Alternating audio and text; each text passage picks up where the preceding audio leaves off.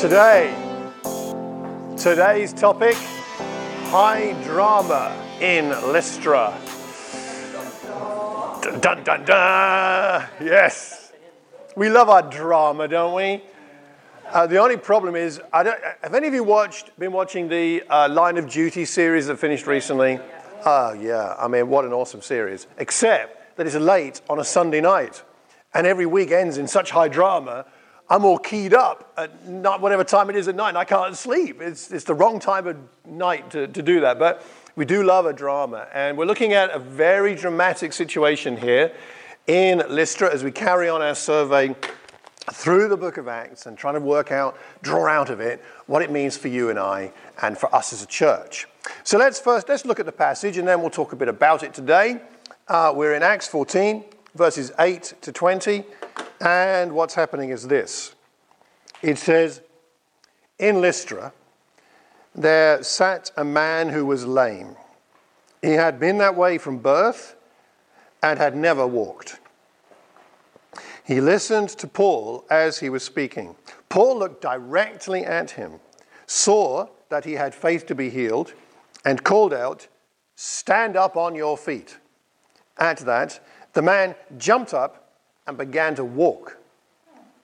When the crowd saw what Paul had done, they shouted in the Lycaonian language, "The gods have come down to us in human form." Barnabas they called Zeus, and Paul they called Hermes, because he was the chief speaker. The priest of Zeus, whose temple was just outside the city, brought bulls and wreaths to the city gates because he and the crowd wanted to offer sacrifices to them. But when the apostles Barnabas and Paul heard of this, they tore their clothes and rushed out into the crowd, shouting, "Friends, why are you doing this? We too are only human, like you. We are bringing good news, telling you to turn from these worthless things to the living God who made the heavens and the earth and the sea and everything in them. In the past, he let all nations go their own way, yet he has not left himself without testimony. He has shown kindness by giving you rain from heaven and crops in their seasons. He provides you with plenty of food and fills your hearts with joy." Even with these words, they had difficulty keeping the crowd from sacrificing to them. Sounds a bit like some big social media event, like some famous YouTuber.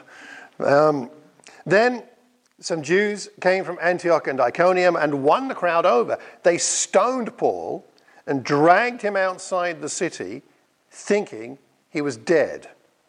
But after the disciples had gathered around him, he got up and went back into the city. The next day, he and Barnabas left for Derbe.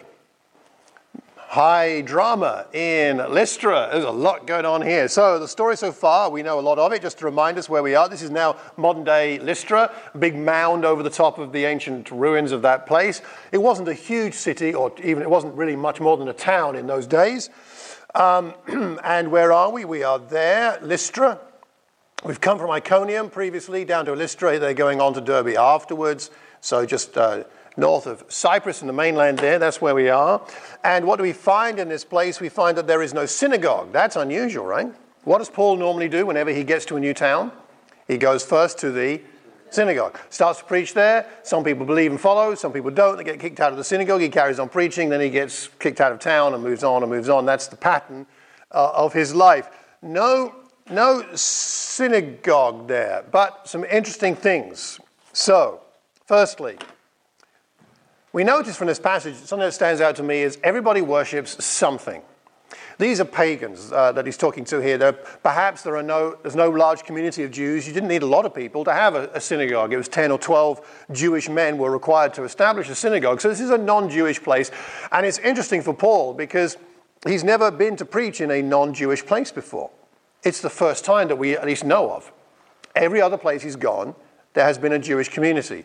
And this is the first of only 2 incidents in the book of Acts where he preaches to a non-Jewish community. Do you know the other one? Where's the other place he goes later on in the book of Acts that has no Jewish community? At least he doesn't preach in a synagogue, so we assume there isn't. No, not Rome. Malta? Not Malta. he goes to Athens. And those of you who may remember, in Athens, he preaches to the philosophers and the poets, right? Those are our two, if you like, speeches by Paul, or his declarations of the gospel, come in a very different form from the way that he speaks to a God-fearing Jewish background. So this is a very interesting incident.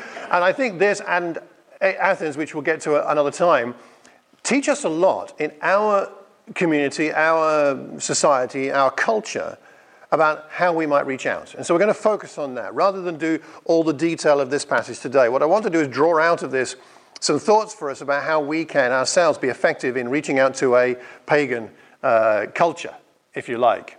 So what's going on, a little bit more background before we get into some ideas here. What's going on here is that, first of all, Paul notices people have faith. And I think that's important. Sometimes we're not open to the idea, or we don't see with the eyes of faith. We don't see needs, perhaps. This chap who's lame looks directly at Paul, and Paul sees that he has the faith to be healed. I don't know quite how that worked with Paul, what special spiritual insight he had, or how the Spirit worked to prompt it, but somehow he saw. And noticing is the first part of reaching out to people, isn't it? Noticing. We need to notice the people around us. Sometimes we're busy, and we've got lots of things going on in our minds, and we don't notice the people around us. I've been praying more recently to notice people. It may sound very basic, but it's so easy to miss. On Wednesday night, the men met in Canterbury Park to pray, and we had a great time. Tunde and Leon and I were off praying, and some other brothers were praying. And part of my prayer was for me to notice people that have needs, and I prayed about some of my neighbors, and in particular one lady who lives opposite us. And that very prayer time. Anyway, I walked home from the park, down the alley, along my street, and into my driveway. And I got to the gate of my driveway, and I turned around. It's bin night on Wednesday night in my road, so the bins have to go out. And I think Penny had already put the bins out, I think. So I noticed that. And then as I turned around to close the gate, I noticed my neighbor opposite, an elderly lady, struggling with her bins. This was about 9:30 at night. And she's out there in a dressing gown, and her hair is not as she would wish it to be in public. But she's got one arm in a sling. And she's I don't know how old she is, but let's say, I guess around 80, maybe. If she's watching this, I hope I'm not doing you a disservice.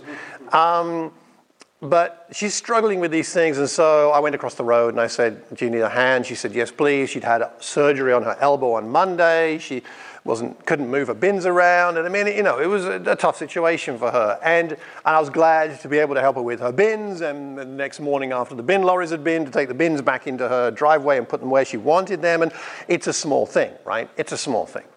But reaching out to people, getting involved in people's lives, and then perhaps having the opportunity to share the gospel begins with noticing.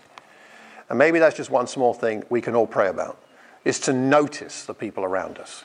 People who sit next to us, walk around past us, are our neighbors, people at work in the next workstation, parents at the school, fellow pupils or students.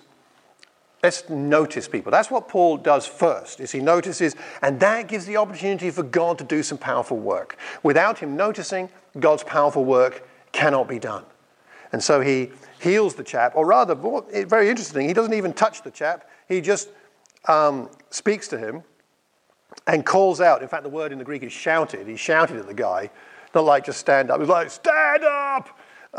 Stand up on your feet, and then the man jumps up and begins to walk. The power of God displayed in a powerful, amazing way. And then the people decide they want to sacrifice to Paul and Barnabas. And the background of this is Ovid, a poet, wrote of a legend about 50 years before this, of a legend about Zeus and Hermes coming to visit this area. And they came to visit this area, and the local population did not recognize them and did not treat them well, and except for an old couple. An old couple did. And so Zeus and Hermes went to have afternoon tea with this old couple or something, and they blessed them and made them rich, but they wiped out the population of the whole rest of the area with a flood. So this is probably in the background of what's going on here with Paul and Barnabas. That they're like, oh, Zeus and Hermes are here, like Ovid wrote about 50 years ago. Let's make sure we do it right this time so we don't get wiped out. And so they hatch this idea of sacrificing to them, and the priest of Zeus brings a bull. Now here's a nice prize bull. This is a picture of, at least as far as I could determine, the highest priced bull in the world. It was sold in America not long ago. It's 1,107 pounds. Let me ask you, what do you guess it sold for? Let's have a little guess here. 1.5 million? 3 million. Okay, $1.51 million. Very good, Simone. Have you been Googling? Were you instantly Googling there? People are crazy. 1.51 million US dollars for that bull. I don't know what's going on there, but very expensive. But bulls have always been expensive, and so in this culture, to sacrifice a bull is to sacrifice one of the most precious and expensive things you could. So that's what they're doing, and we find that they're confused. The population are confused about what's going on. Hermes, Zeus, legends, but they want to worship. They want to sacrifice, and I think that's something we need to bear in mind. When we reach out and are trying to tell people about Jesus, we're only talking to people who want to worship something. They may not know what they're worshiping. They may not be conscious of what they're worshiping, but everybody worships something. They worship their career, and you can tell that because when they retire, they fall apart. I mean, it's always difficult, I think, when you retire, as I shall find out one day, I suspect. But it may be difficult, but it shouldn't destroy us. Or they worship relationships, a marriage, a child. Some parents worship their children, and they can't cope when their children leave home or choose lifestyles differently to their own. And it is difficult as a parent, but worshipping that some people worship other religion and some worship politics, frankly, which is doomed to failure, shall we say. Some people worship football. That is true. And other sport and the cricket, which I'm enjoying at the moment.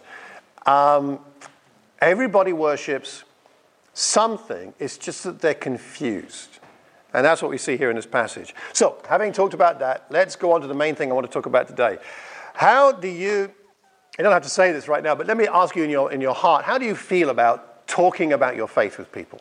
Just, when you think about talking about your faith, sharing your faith, talking about Jesus, talking about things to do with spiritual matters, how does it feel to you? And some of us, it will feel natural and easy. Some of us, it won't. Perhaps you can relate to this cartoon here. I was just fine with the concept of sharing my faith until the pastor said we actually had to talk to people. That actually can be an issue. Or maybe you're a bit like the mouse here in this little picture. Excuse me, but have you heard the good news about Jesus Christ? Mouse talking to a cat. Perhaps that's how you feel at times, that fear, that, oh my goodness, do I have to do this? Rather than understanding that it's good news. Notice how Paul and Barnabas respond in this situation. They respond by talking about areas that they could have in common with the people in this pagan environment. So you don't see here anything about the cross. You don't see here anything about the resurrection, which is rare in the sermons of Paul and his public speaking. Instead, what do we see? We see he talks about good news, which is a key thing here. This is not a message of judgment. It's a message of good news. We're human. It's good news. Telling you to turn. Okay, so there's a decision perhaps for you to make. We've got an alternative for you here. Turning from these worthless things to the living God. A living God, not an image of stone or a concept. A living God who made the heavens and earth, the creator, the provider, the sustainer of nature, the sea, the earth, everything in them. You might imagine that he points to the sky when he talks to the heavens. He'd be pointing to the mountains which were nearby. He'd be pointing perhaps to the Mediterranean Sea in the distance. Everything in them. In the past, he let all nations go their own way. He's telling them about the character of God, that God is patient. He's let them go. He's patient, he's kind. He's let them go their own way. He's not left himself without testimony. He's shown kindness. So God is a kind God, giving, as they know, rain, which they've experienced from heaven, crops in their seasons, provides you with plenty of food. fills your hearts with joy. There's a positive message here. Now, they still have difficulty preventing them from sacrificing to them, but this message must have resonated with them in a way that it wouldn't have resonated with a Jewish audience. So, here's what we're going to do with the rest of our time. This idea came to me from a friend. I'd like us to think about the simplest, in a sense, minimalist way we could share about our faith. And I'm going to suggest we do an exercise right now, which is not the answer to all of what we're talking about, but is perhaps one helpful idea. So, we all at one time were in darkness, if we're a Christian, on one side of the chasm, if you like, and then God has taken us to the other side by the cross, by what Jesus has done for us, right? So, how about this? Think of two words which describe how you were before you knew God. Two words that describe your life before you were a Christian. Two words that were meaningful to you as a description. And then two words that might describe the change in you that God has brought about in you having become a Christian. So, two words, sad face, all right? Two words describing your life without God in the past, and happy face. Two words that describe your life with God. And if you haven't yet had this experience, maybe you might like to speculate and think about what God could do to change the things that you are unhappy about with your life. So as an example, this was Mohan I was talking to about this. As an example, he said that his words were that before, his two words that described him were selfish and spiraling. So selfish and spiraling. Like he looked like he had it all together when he was in those days. But actually, he was consumed with selfishness. There's a selfish part to most of us, of course. But everything was really about him. His ambitions, his life was all about him. He didn't care about other people. And spiraling, as in he looked cool, kind of. But inside there was a whirlpool of just angst and fear and anxiety. So those two words, he said, described his pre-Christian self. His post-Christian self, the two words he used to describe himself were serving and secure. That because of what Jesus has done for him, he's gone from selfish to serving and from spiraling to secure. And that's not everything, is it? But I rather like that. And you can share that, well, you can share those two words in 2 minutes. And then maybe that gives the opportunity to go further, maybe it doesn't, but it's a start, isn't it? Because most people can relate to, say, selfishness, they can relate to the feelings of spiraling or something like that. And that's your experience, because what's important here is it's not a theory or a concept, it's your experience, it's your story. And people can't really argue with your story. They may argue with how relevant it is to them, but they can't argue that your story is not your story. And very likely it will have some relevance. So what I'd like us to do is take 3 minutes to think about two words. All right? 2 words for before and 2 words to describe after. 2 words before, 2 words after. Can we take 3 minutes to do that? Okay. I'm giving you 3 minutes, starting now. Anyway, who'd like to give us some before words? Search. What words would you use, Barry? Directionless and chasing. Directionless and chasing. That's interesting. They're kind of connected and kind of opposite each other almost. Yeah, that's really interesting. What would you, on the other side, say now? Led. And Content. Oh, I like those. Yeah.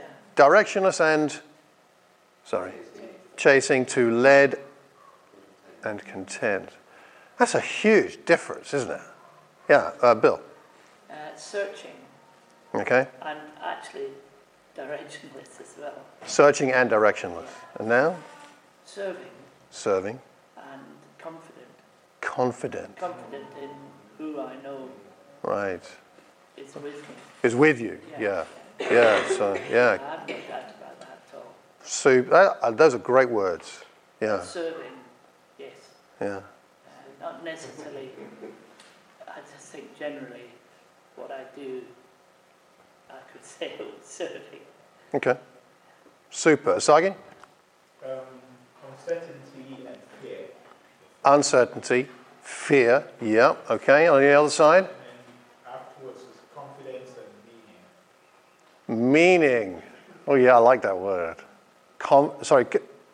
Confidence and meaning. Meaning. Those are very positive words. Anybody else? Sean? I thought before grasping, which is Okay. difficult for me to really grasp what I'm trying to say, but grasping, looking for. Grasping. And deceitful. Deceitful. There's a lot of deceit in my life. And afterwards, I would say resolved.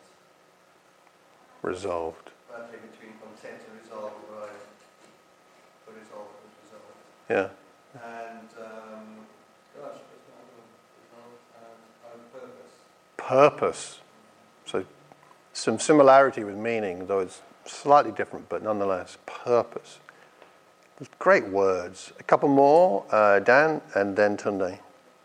So for me, vulnerable, Vulnerable. and I think some of the shell, it's difficult to pick one. I was a lot of things. Because of the way I grew up, it was very much like, growing up in Wigan was very much camaraderie, you're a man if you drink, if you sleep around, so I was vulnerable to that. Yes. But also because of what happened in my family life, and the mum and dad got divorced and all that kind of mess, I became deceitful. Okay. Trying to please situations. Right. So vulnerable, And deceitful. deceitful. Okay. And Now after? And now I would say protected. Protected. Peaceful, content. Protected and peaceful or content. The two P's are great. Protected and peaceful. That's great, isn't it? Tunde, what have you got? Yeah, I couldn't think of 2 words yet, but before. There's a surprise. Is it more like 10 words? Is it 15? Yeah, there's so many words there I was thinking to try and describe it, but before, I think I would say denial. Denial. Okay. Yes, because denial in the sense that I tend to judge myself, I benchmark myself against other people out there, like, I'm not as bad as that. And because I keep feeling that, I'm not as bad, I'm not as, awful as the other person, I don't really feel that urge to really seek God. Okay. So, and I think that was just more general about how everything is all relative, to other people. Then, after becoming a disciple, I think I would say I'm more awake. Awake. And Okay. Because when I was discussing with Molly, I was trying to say, more aware, and he was like, you mean more awake? I said, yes, that's actually the word I was looking for. It's actually just being more self-conscious of what's happening. Right. Okay, how am I doing with other people? How am I dealing with my anger? I'm not trying to make it relative, Right. How am I doing reaching out to what I'm doing? Is it trying to please God, or I'm just trying to please myself? So it's just being awake to the glory of God. Awake. That's so important, isn't it? A lot of us might relate to the idea of sort of drifting through life before. That sort of almost not really awake. And now we understand purpose and meaning, and we've been given so many gifts, as he talks about in this passage, that God is offering joy. And they want to substitute the sacrifice of a bull for something far more valuable, instead of finding the joy that Paul has to offer them, or God has to offer them. Let me wrap up for the sake of time here. I know we've got some more people could share. I'd like to encourage us to think about how you might use this, and just be prepared to use it. Part of it is not thinking ahead of time how to use it, but having it ready. If you've got your 2 words ready, it's one thing. It's not the only way to share a testimony. It's not to say that everything before you were a Christian was terrible. It's not to say that everything afterwards is all happiness and joy and light. That's not the point. But it is about the change, about what God has done for us. And it's not judgmental, saying, well, I've got this, you haven't. It's not about that. And it's not about trying to prove that we're better than anybody else. It's just that was then and this is now, and it's a reality. And is that something you might be interested in? Is the question we want to ask our friends. Let me finish off then with this idea of preparing to share. So like a 2-word testimony, developing your personal story, and having a positive message.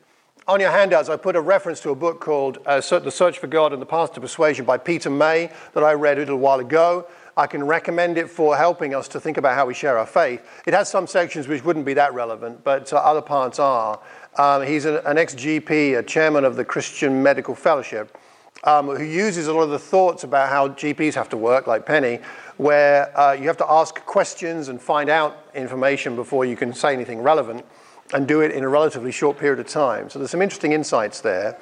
I have also given out to many of you before my summary of his advice on testimonies. I have some more copies with me today, and you're welcome to take those away with you afterwards. I think they're up here. So I think it's important for us to develop our testimony so that we can be flexible. So Paul preaches one message to Jews, a very different message to the pagans. As we prepare to speak to different people, it will help us to be ready for whoever God brings into our lives. Finishing off. This takes sacrifice. Sharing our faith is not a no-sacrifice activity.